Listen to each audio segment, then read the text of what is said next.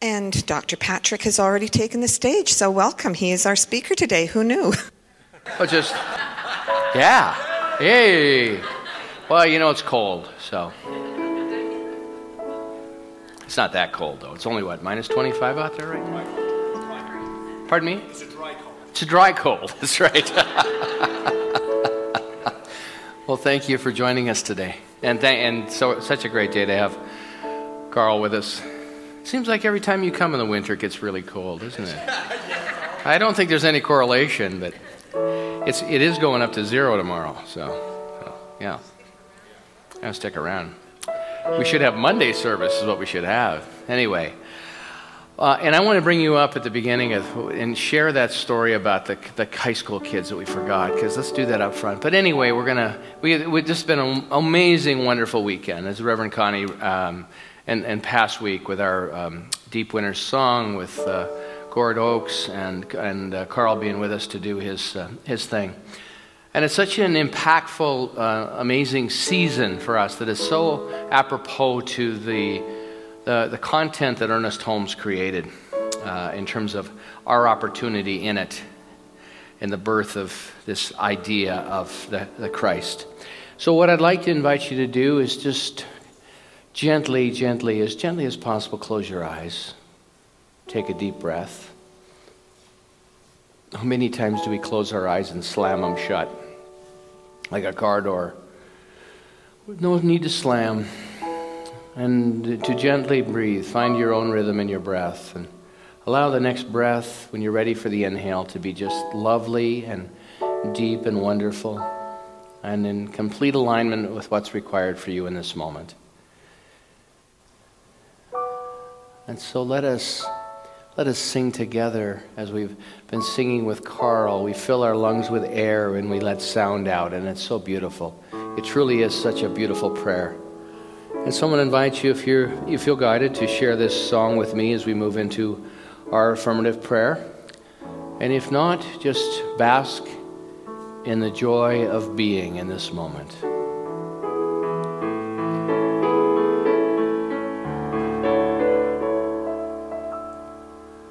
In this very room, there's quite enough love for all the world. And in this very room, there's quite enough joy for all the world. And there's quite enough love and quite enough power to walk through our every fear. For Spirit, one Spirit, is in this very room, in this very room. In this very room. So as we come together, and I invite you to allow my words to be your words. And if they are not appropriate, let them wash over you. And do your own editing and find the words of the phrases that speak to you. Because truly what this is about, what prayer is about, is opening us to the conversation at the deepest level possible of the infinite and divine presence that lives and moves and has its being by means of you and I. And so what I know in this moment as I open myself to that, I do it through gratitude. I find something in my life that I appreciate. Maybe it's the song that Carl just sang. Maybe it's in this very room, our chant that brings us together each week. Maybe it's the memory, a childhood memory of this time of year. Maybe it's the appreciation that we're here and we're in the warmth of one another's presence. But whatever it may be, what I know is that gratitude is an activator for presence. That which we appreciate appreciates. And so I have such great appreciation for all the wonderful teachers that I have had in my life. The wonderful teachers that taught me to read and to write. That taught me to think for myself. That taught me to question the status quo. And to move out of a fixed mindset into a learning mindset and understand that you and I are precious powerful, deserving, creative, dynamic. All of the qualities of the infinite are ours and available for choice. So what I know is in this moment, as we have our discussion, as we come together in celebration, that this becomes a sacred space with that which requires notice in our experience has that opportunity, that I direct this infinite intelligence within me to guide me, direct me in every good way in this moment, so that my sharing this day, your sharing with me, that we come together in the collaboration of co-creation in a way that is powerful and amazing and wonderful. And the impact of our being together for this short period of time changes the trajectory of our lives in a way that is amazing. Simply that declaration, not knowing the how, just simply the what, as Carl so beautifully just sang to us.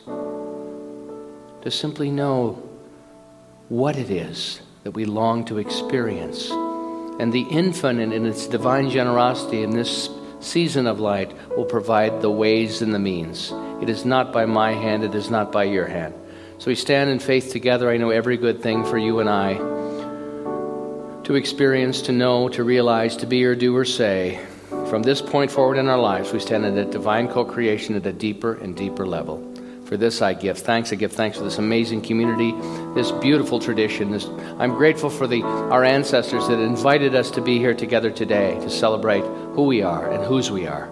For this I give thanks, and I invite you to say with me, and so it is. Amen.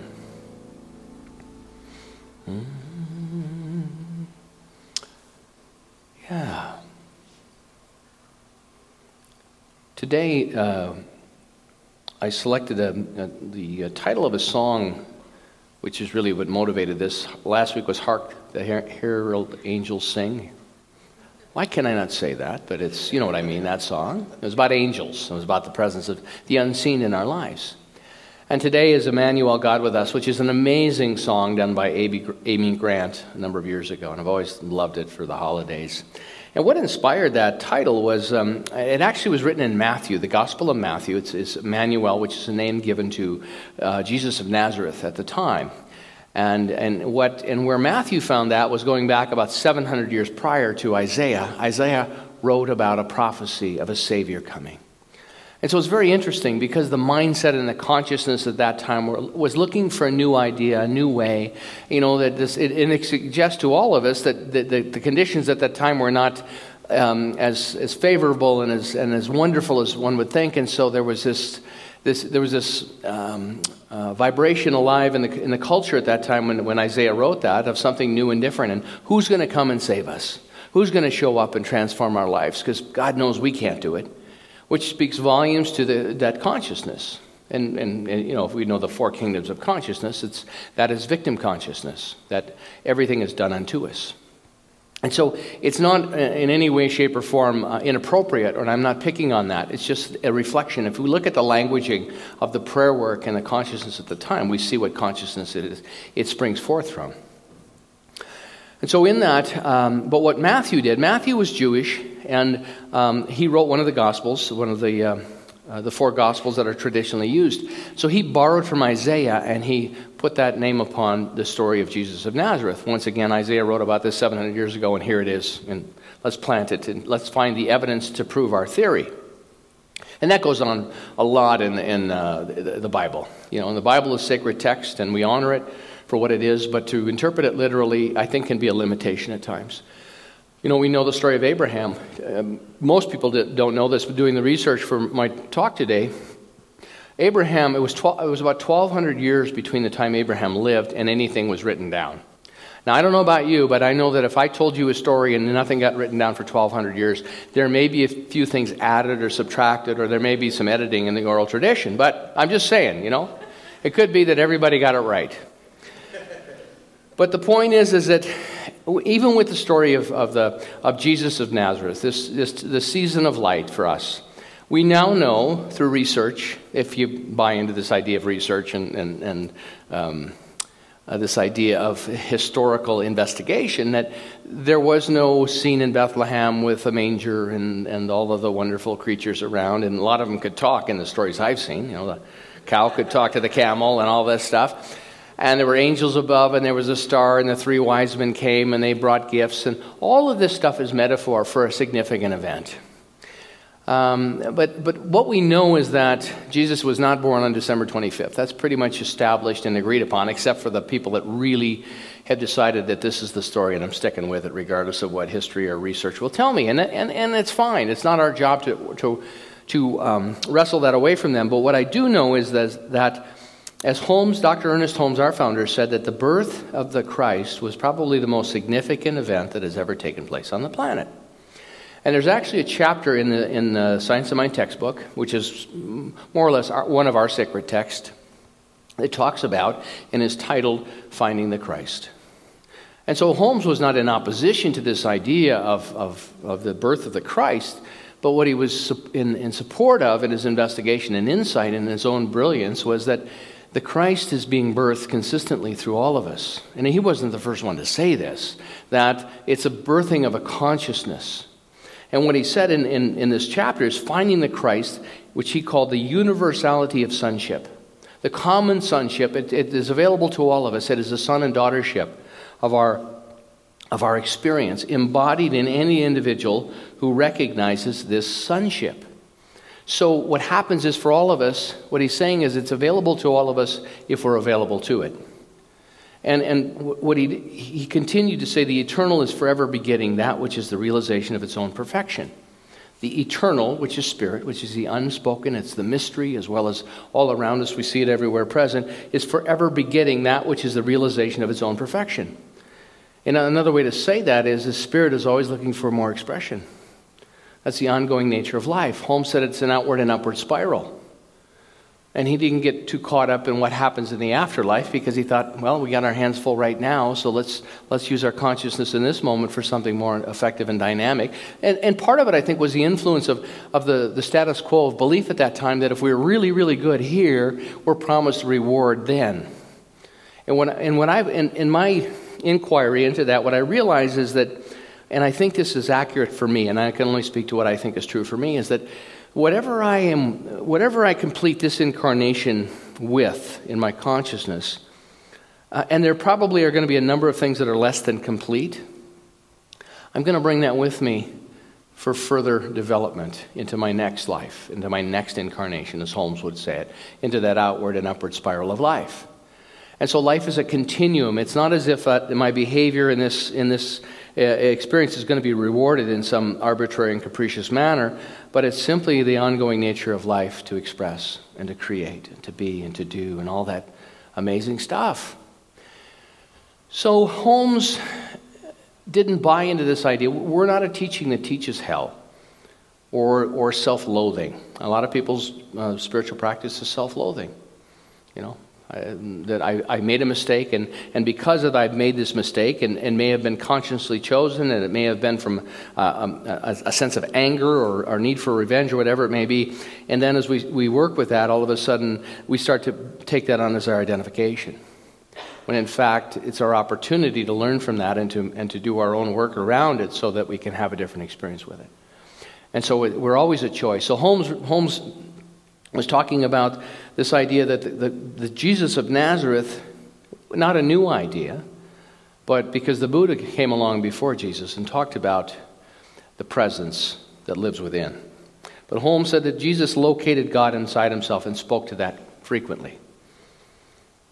And that he said for all of us there should come a sense of communion, that all of us are in connection with that. And the deeper that we grow in that ability to listen and to be in the quiet. What a beautiful song. Have you sung the silence song yet? Okay. And I forgot to do the story about the teenager, but we'll get to it.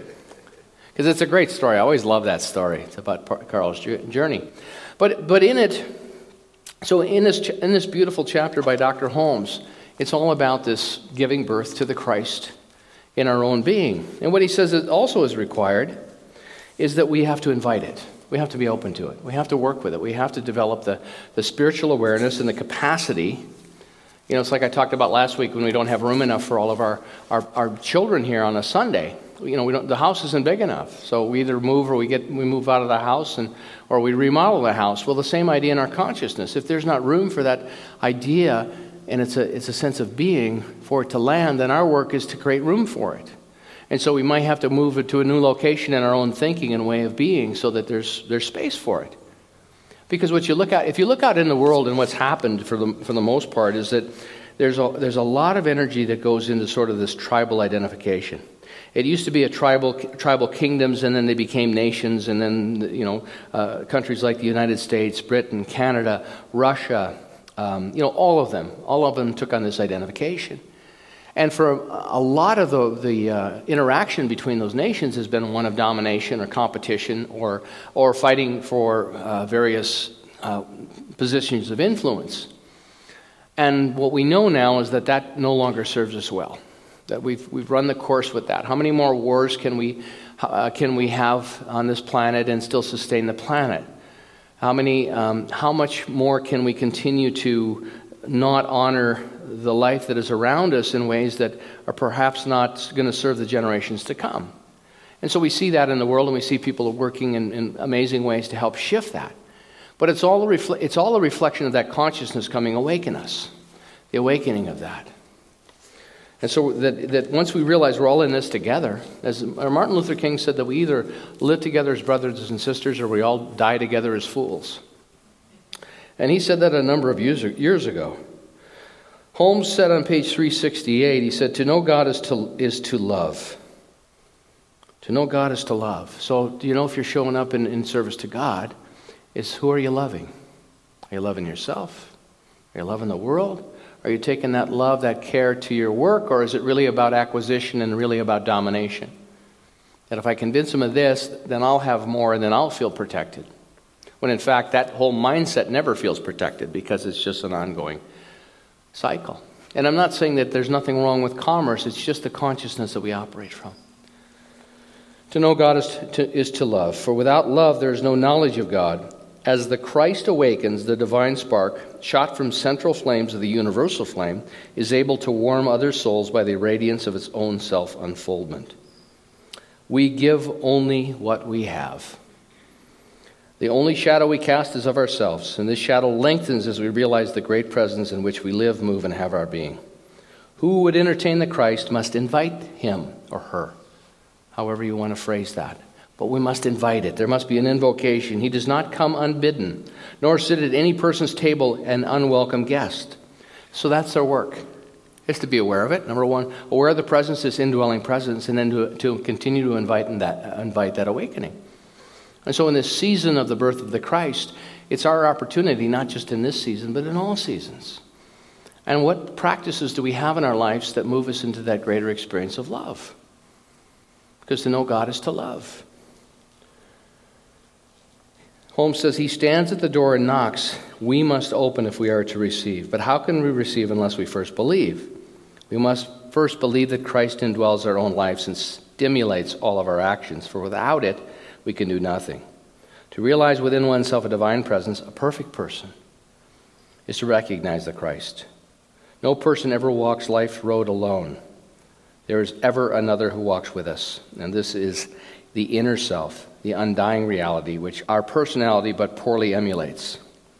Let us learn to be still and let the truth speak through us. To be still and know that the inner light shines. So it's already there. It's an allowing more so than a manipulation. But I know in my own life, I'm so busy doing things. I'm so busy with the day-to-day doing things that sometimes I take that doing to my spiritual practice. And then I have to catch myself. Someone came by last week, Chris Tylen came by, and he said, I have a friend that's got some extra Christmas trees. And I thought, oh, that's nice. And he said, if someone needs a Christmas tree, you can offer them a Christmas tree. And so we had them in the garage, and I thought, you know what, we should put those Christmas trees up. So I got busy putting Christmas trees. Carl's in here rehearsing his music, and Laura and I were working on the trees, and she had a million other things she was working on. But it was, I found myself in it because it was getting a little monotonous, because there's all these thread bolts that have to go in 4 on each one. There's 4 trees, it's 16 of them. Who's counting that one? But I decided that that I would make this, how can I turn this into spiritual practice? How can I turn this into something to realize? So I had to shift myself out of this responsibility or this obligation into the sense of, well, what I want to do with this is I want to do this with as much care and love as I possibly can. But to even be mindful of that and aware of that is huge for me, because so much of my life has just been driven behavior, tasking. Like coming together with you today and allowing enough spaciousness in my own thinking to trust and to stand in the faith and know that for myself and for you, whatever the conversation will be, there'll be some value in it, not just in the words, but in the consciousness that we share. An amazing mystic. If you've never read his book, There Is a River by Edgar Cayce, he says that one person can change a room. One person can change a room. And that goes either way. It can be lifted up in love. When Carl shows up, Laura and I love having Carl here with us. And we love all the musicians. I mean, Anna and Sparrow and Gord and Brown and our bass player today what's the guy's name? See, Anna doesn't know either. Pardon me? Doug? Doug. But all of them, it's just beautiful to come in, and as Carl always says, what a great band. And we do have a great band. In the appreciation of that and the joy of that. I wanted to share a story with you. And I lost the page. So I'll tell you the story anyway, that I think is quite beautiful. Found it. See how fast prayer works? It's a story about a guy named Mike. It's called The Parable of Mike and His Search. And it begins by saying that Mike was an enlightened individual, an enlightened man. And he sat in meetings much like this in this community, and he heard the voice of Spirit, as you and I do sometimes, that intuitive knowing, that inner voice. Mike always looked for the sweet spot, and he said, I'm ready to go. I want to be in that area where I am the most useful to humanity, the area where I will find my peace. And that was his mantra. I want to find my sweet spot, the place where I can be of the most value to humanity, where I'll find my peace. So Mike was a carpenter, and I can really relate to that, having spent a lot of my years as a carpenter. And so he was very well respected, and he was a meditator, and so his friends on the job sites would, if there was a problem, sometimes they would ask Mike about something, because he just seemed to have a calmness about him and a presence about him that was reassuring and comforting. And so he was a source of a lot of inquiry. And they recognized something in Mike that was wise. He told them what he believed, and many of them were touched deeply by his sharings. And he told them, listen, someday I'm going to find my sweet spot. One of these days I'm going to find it. And so Mike took many jobs. And when other opportunities opened up for him to move to other areas in his life and he had to relocate himself, he would do it, because he said, you know what, I'm going to go through this door because I'm looking for my sweet spot. And I'm going to discover it. And so this became, this was his vow to himself. He said, I'm going to go because I know that it'll become clear to me. He changed vocations. He became a counselor in the highest order of business finance. He went to school for it, and he felt called to it because he was helping people. He was helping people with their finances, helping people straighten things out. And he said, you know what? This could be my sweet spot. The doors are flying open, and the school is easy, and I understand most of this stuff already. So he really felt like he was following his dharma, which is the Hindu word for your work, your purpose. Indeed, Mike enjoyed it, and indeed there were those around him who asked Mike, what is it with you? You seem so peaceful, so happy in your quest. So here he is, he's active, but he's got this sense of self about him. He's connected to something other than just his ambition. He's realizing and fulfilling his potential by simply being who he is and wherever he goes. So he was doing his financial work, and then he enjoyed it. And indeed, there were those around him who would say, Mike, what is it with you? You're so peaceful, so happy in your quest. And he was able to share with them how he felt. And he kept saying, someday I'm going to find my sweet spot. I know I will. It's my passion. It's why I came here. And finally, Mike aged. He got older and older and older. And after several more vocations, including that of being a far greater master healer than he ever thought he could be, he found himself in an old folks' home. And they loved him there, for he was one of them, and he was peaceful with his age, and he was not worried about his health, even as he watched it slowly fade away. Didn't bother him, because he understood who he was and whose he was, and he was in that high relationship with that inner life, that Christ.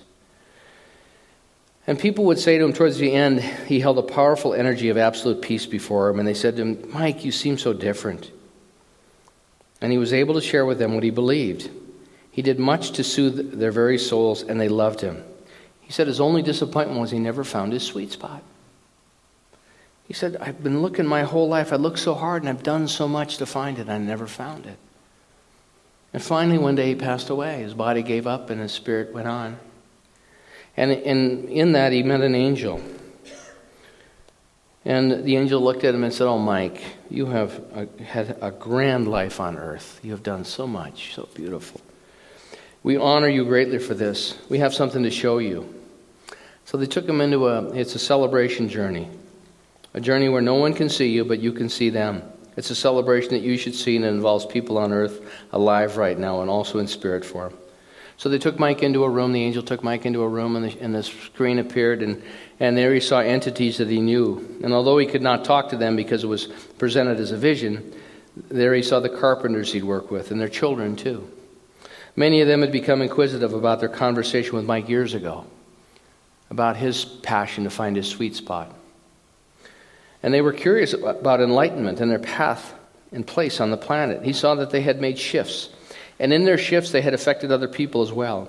And because they had affected other people, there were unborn children of theirs and others yet to be affected who would become leaders and healers on the earth. He also saw younger business associates whom he had personally counseled with spiritually. He saw that they were enlightened beings, glowing white. Everyone had shifted. Mike realized that while on earth he had only taken care of himself and his own spirituality. And Mike realized that while on earth he had only taken care of himself and his own spirituality. But these humans had reacted to him, and he saw much power around their lives. He saw the synchronicity of their families, and he saw their potential because he had been open to speaking to them what they showed intent to ask. Mike also saw humans for the time he was a healer. He saw the ones who had gotten off the table, and he saw the ones who were stubborn cases that never healed. Why were they here? Although he never knew it, many had finally understood and given permission for their own healing. They had also affected others, and those others had affected others. Mike saw the ones from the old folks' home, the dying ones, the ones whom he had spoken to again and again when they pressed him for answers about life. And he saw their peace, and they passed on. And he saw their gratitude for finally grasping the meaning of it all. It gave them a gift of purpose and love. The angel looked at Mike and said, "Mike, you never realized it, but in your lifetime, you've had 18 sweet spots. You fulfilled every one of them, moving appropriately from one to the other, honoring synchronicity and holding the energy wherever you were. You met the ones you were contracted to meet, and while you were in each sweet spot, you were spreading the light to the family. And while you were in each sweet spot, you were spreading your spiritual passion to the family. The passion wasn't about what you were doing as a human. It was about what you were doing as a piece of God." And I think it's a story that speaks so beautifully to what homes the foundational piece of our teaching, why we have this teaching. You know, we don't come in here and I rant and rave at you about you're going to go to hell because you made a mistake, because we don't teach hell. In fact, most people that believe in hell are living in a state of hell right now. Hell's not a location, it's a state of mind. But that we are unconditionally supported and loved. And the more that we invite this presence and this beauty and power into our lives, the more our lives are enhanced and the impact we have in others' lives. And so in the holiday season of doing the things that we want to do and spending time with our families and you know, for me the joy of a gift is truly the sense of anticipation that I feel in my own heart about what it will create for someone that I care about. It's so sweet to be here, and then people will give us little cards at the end of the year, or some little gift, and they're quite beautiful, the things that show up. And it's just so lovely to celebrate that spirit of generosity. It's not something that we sit and plan, but it sort of surprises us each year with the beautiful little things that show up. And I'm sure that's alive in your life as well. But I think it's easy to underestimate the impact that we have in one another's lives and how we show up in one another's lives. And the invitation, as Dr. Holmes so beautifully articulated in this chapter, that the Christ is alive in everyone. And the way that it's activated is to understand it is there, and then go about the business of nurturing and developing that relationship with this vibrational tone. So when I hear Carl do a song, it lifts me up into that vibration. Wherever love is present. I mean, this is what, Carl, he thinks it's all about the songs he's singing and the words he's put together, and it's quite lovely. But beneath that, which makes him such a gem, is the consciousness that he is, and the consciousness that all this creativity has created. So he's like the full package. He's it. And it's such a lovely thing to express. And you're it. You're it. So the thing that I would say in this season of light is lighten up. Lighten up. The one person, as Edgar Casey said, one person can change the room. So wherever you go, bring your light. And in the generosity of spirit, know that you are impacting that room. To live not our purpose. Years ago, we had someone come in, an author come in, and it was a big workshop. We were all going to learn our purpose, and I was in the back facilitating. Man, tons of people. It must have been 75 people signed up for this workshop. Discover your life's purpose. And the next day, when she left the next day, and next Sunday I came back, and half a dozen people came in and said, I still don't know my life purpose. Oh, and she had guaranteed it. I think Eckhart Tolle gets it right when he says our life purpose is to express our divinity and to continue to do our spiritual work to do that. And it's not easy, but rather to express our potential, because our potential is ongoing. Who knows what songs Carl's going to write? I still think the most brilliant song he can write is still alive in him, still percolating as he does his work, as he travels the planet, touches lives, goes to India and works with these kids. These micro. The people that are micro ambitious to create good in the world are amazing. That I can help create a school here in this village that will empower children for years to come and impact the world, and so their light can shine more brightly. All those little things that we can do, it's quite a wonderful thing. So it really is our season. I mean, this season is truly a season for people that are connected with our tradition to celebrate the birth of the Christ, which is that principle, which is that consciousness that cracks us open and allows us to be on this planet shining that light so beautifully. So I thank you for shining your light so beautifully. I thank you for deciding to live your purpose. And I thank you for being the one that when you go into the room, you do shift it. You shift it for the better. Blessings, and so it is. Are you going to tell your story now? I would be delighted. I love this story. It makes me chuckle every time I hear it. All right, well, good. Thank you, Reverend Patrick. You bet, buddy. Thank you. Thanks for being here. It's a real blessing to be at both services.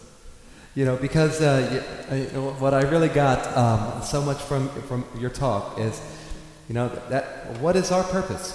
To show up in love. What is our purpose? To show up in love and to express our joy with whatever personality that we have.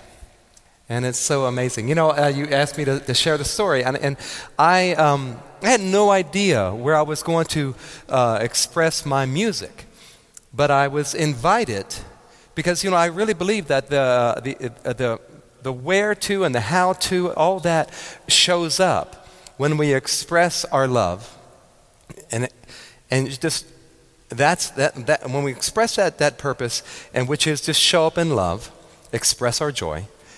That the opportunities, the what to, the how to, they show up. And so I was asked. I said this pretty much. I said I wanted to share my music. I was learning. You get as good as you can, and you wanted to. That's what I wanted to do. And so I would all of a sudden get a teacher that would ask me to come in and sing for their school, just their class. And I realized that they were really receiving what I had to give.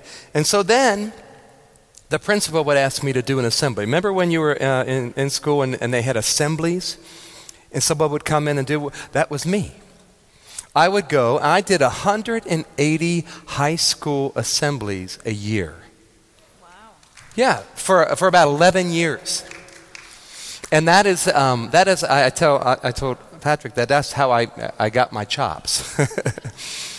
Because you get in front of a high school audience and you are the enemy until you're not. And you only have about 30 seconds to not be, or you're in trouble. So you say, well, what do you do? I remember, and I didn't tell you this, Patrick. I remember one of the most intense situations in New Jersey, about 1,500 teenagers, and I could always tell you what the school was going to be like, the energy of the school and the students were going to be like when I shook the hand of the principal and looked into their eyes. There was somebody home and somebody passionate about what they were doing, or there wasn't. And I guarantee you, it transferred to those students and those teachers. And so I did that, and this teacher could care less that I was even there. And I said, I got trouble. And sure enough, I did, because he came out, and there was this big school assembly, and everybody was in there. It was packed. And I remember, remember the movie Animal House?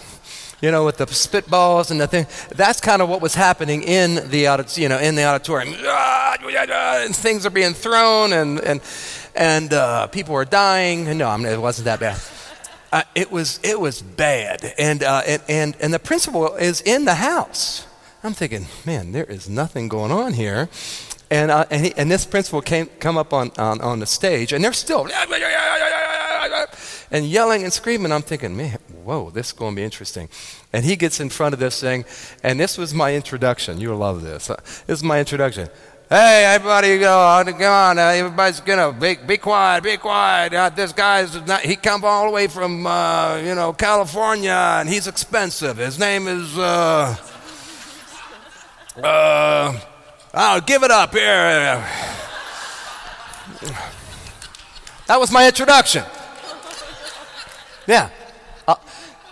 And this was like, and of course I come out, and the volume went from loud to extremely loud. And when they saw me, and they're like, ah! and so I always made sure I had a good sound system. You'd appreciate this, Brown. And so I came out, and the first thing I did is I played the loudest. I just turned it up, played the loudest power chord I could possibly play, because I needed their attention. So hair going back kind of a thing, like that. And immediately I said, the girls were talking about all the guys in your school. And they went, they quieted down. And I said, and what they had to say is they said, all the guys here are completely loving, sensitive, caring individuals. And this place went crazy. And then I went from there, and then I talked about what the guys were saying to the girls, and then it went from there. But it was all about getting their attention. And I learned that was what it was all about. It was about getting their attention and then bringing them into an experience. But it was truly, I realized right away that that worrying about what it is we're here to do in life is not the problem, because life will show us what it is. The doors will open for what it is we're here to do. You don't have to worry about that. All we have to do is show up in love and express joy with whatever personality we have inside us. Amen? Amen. All right.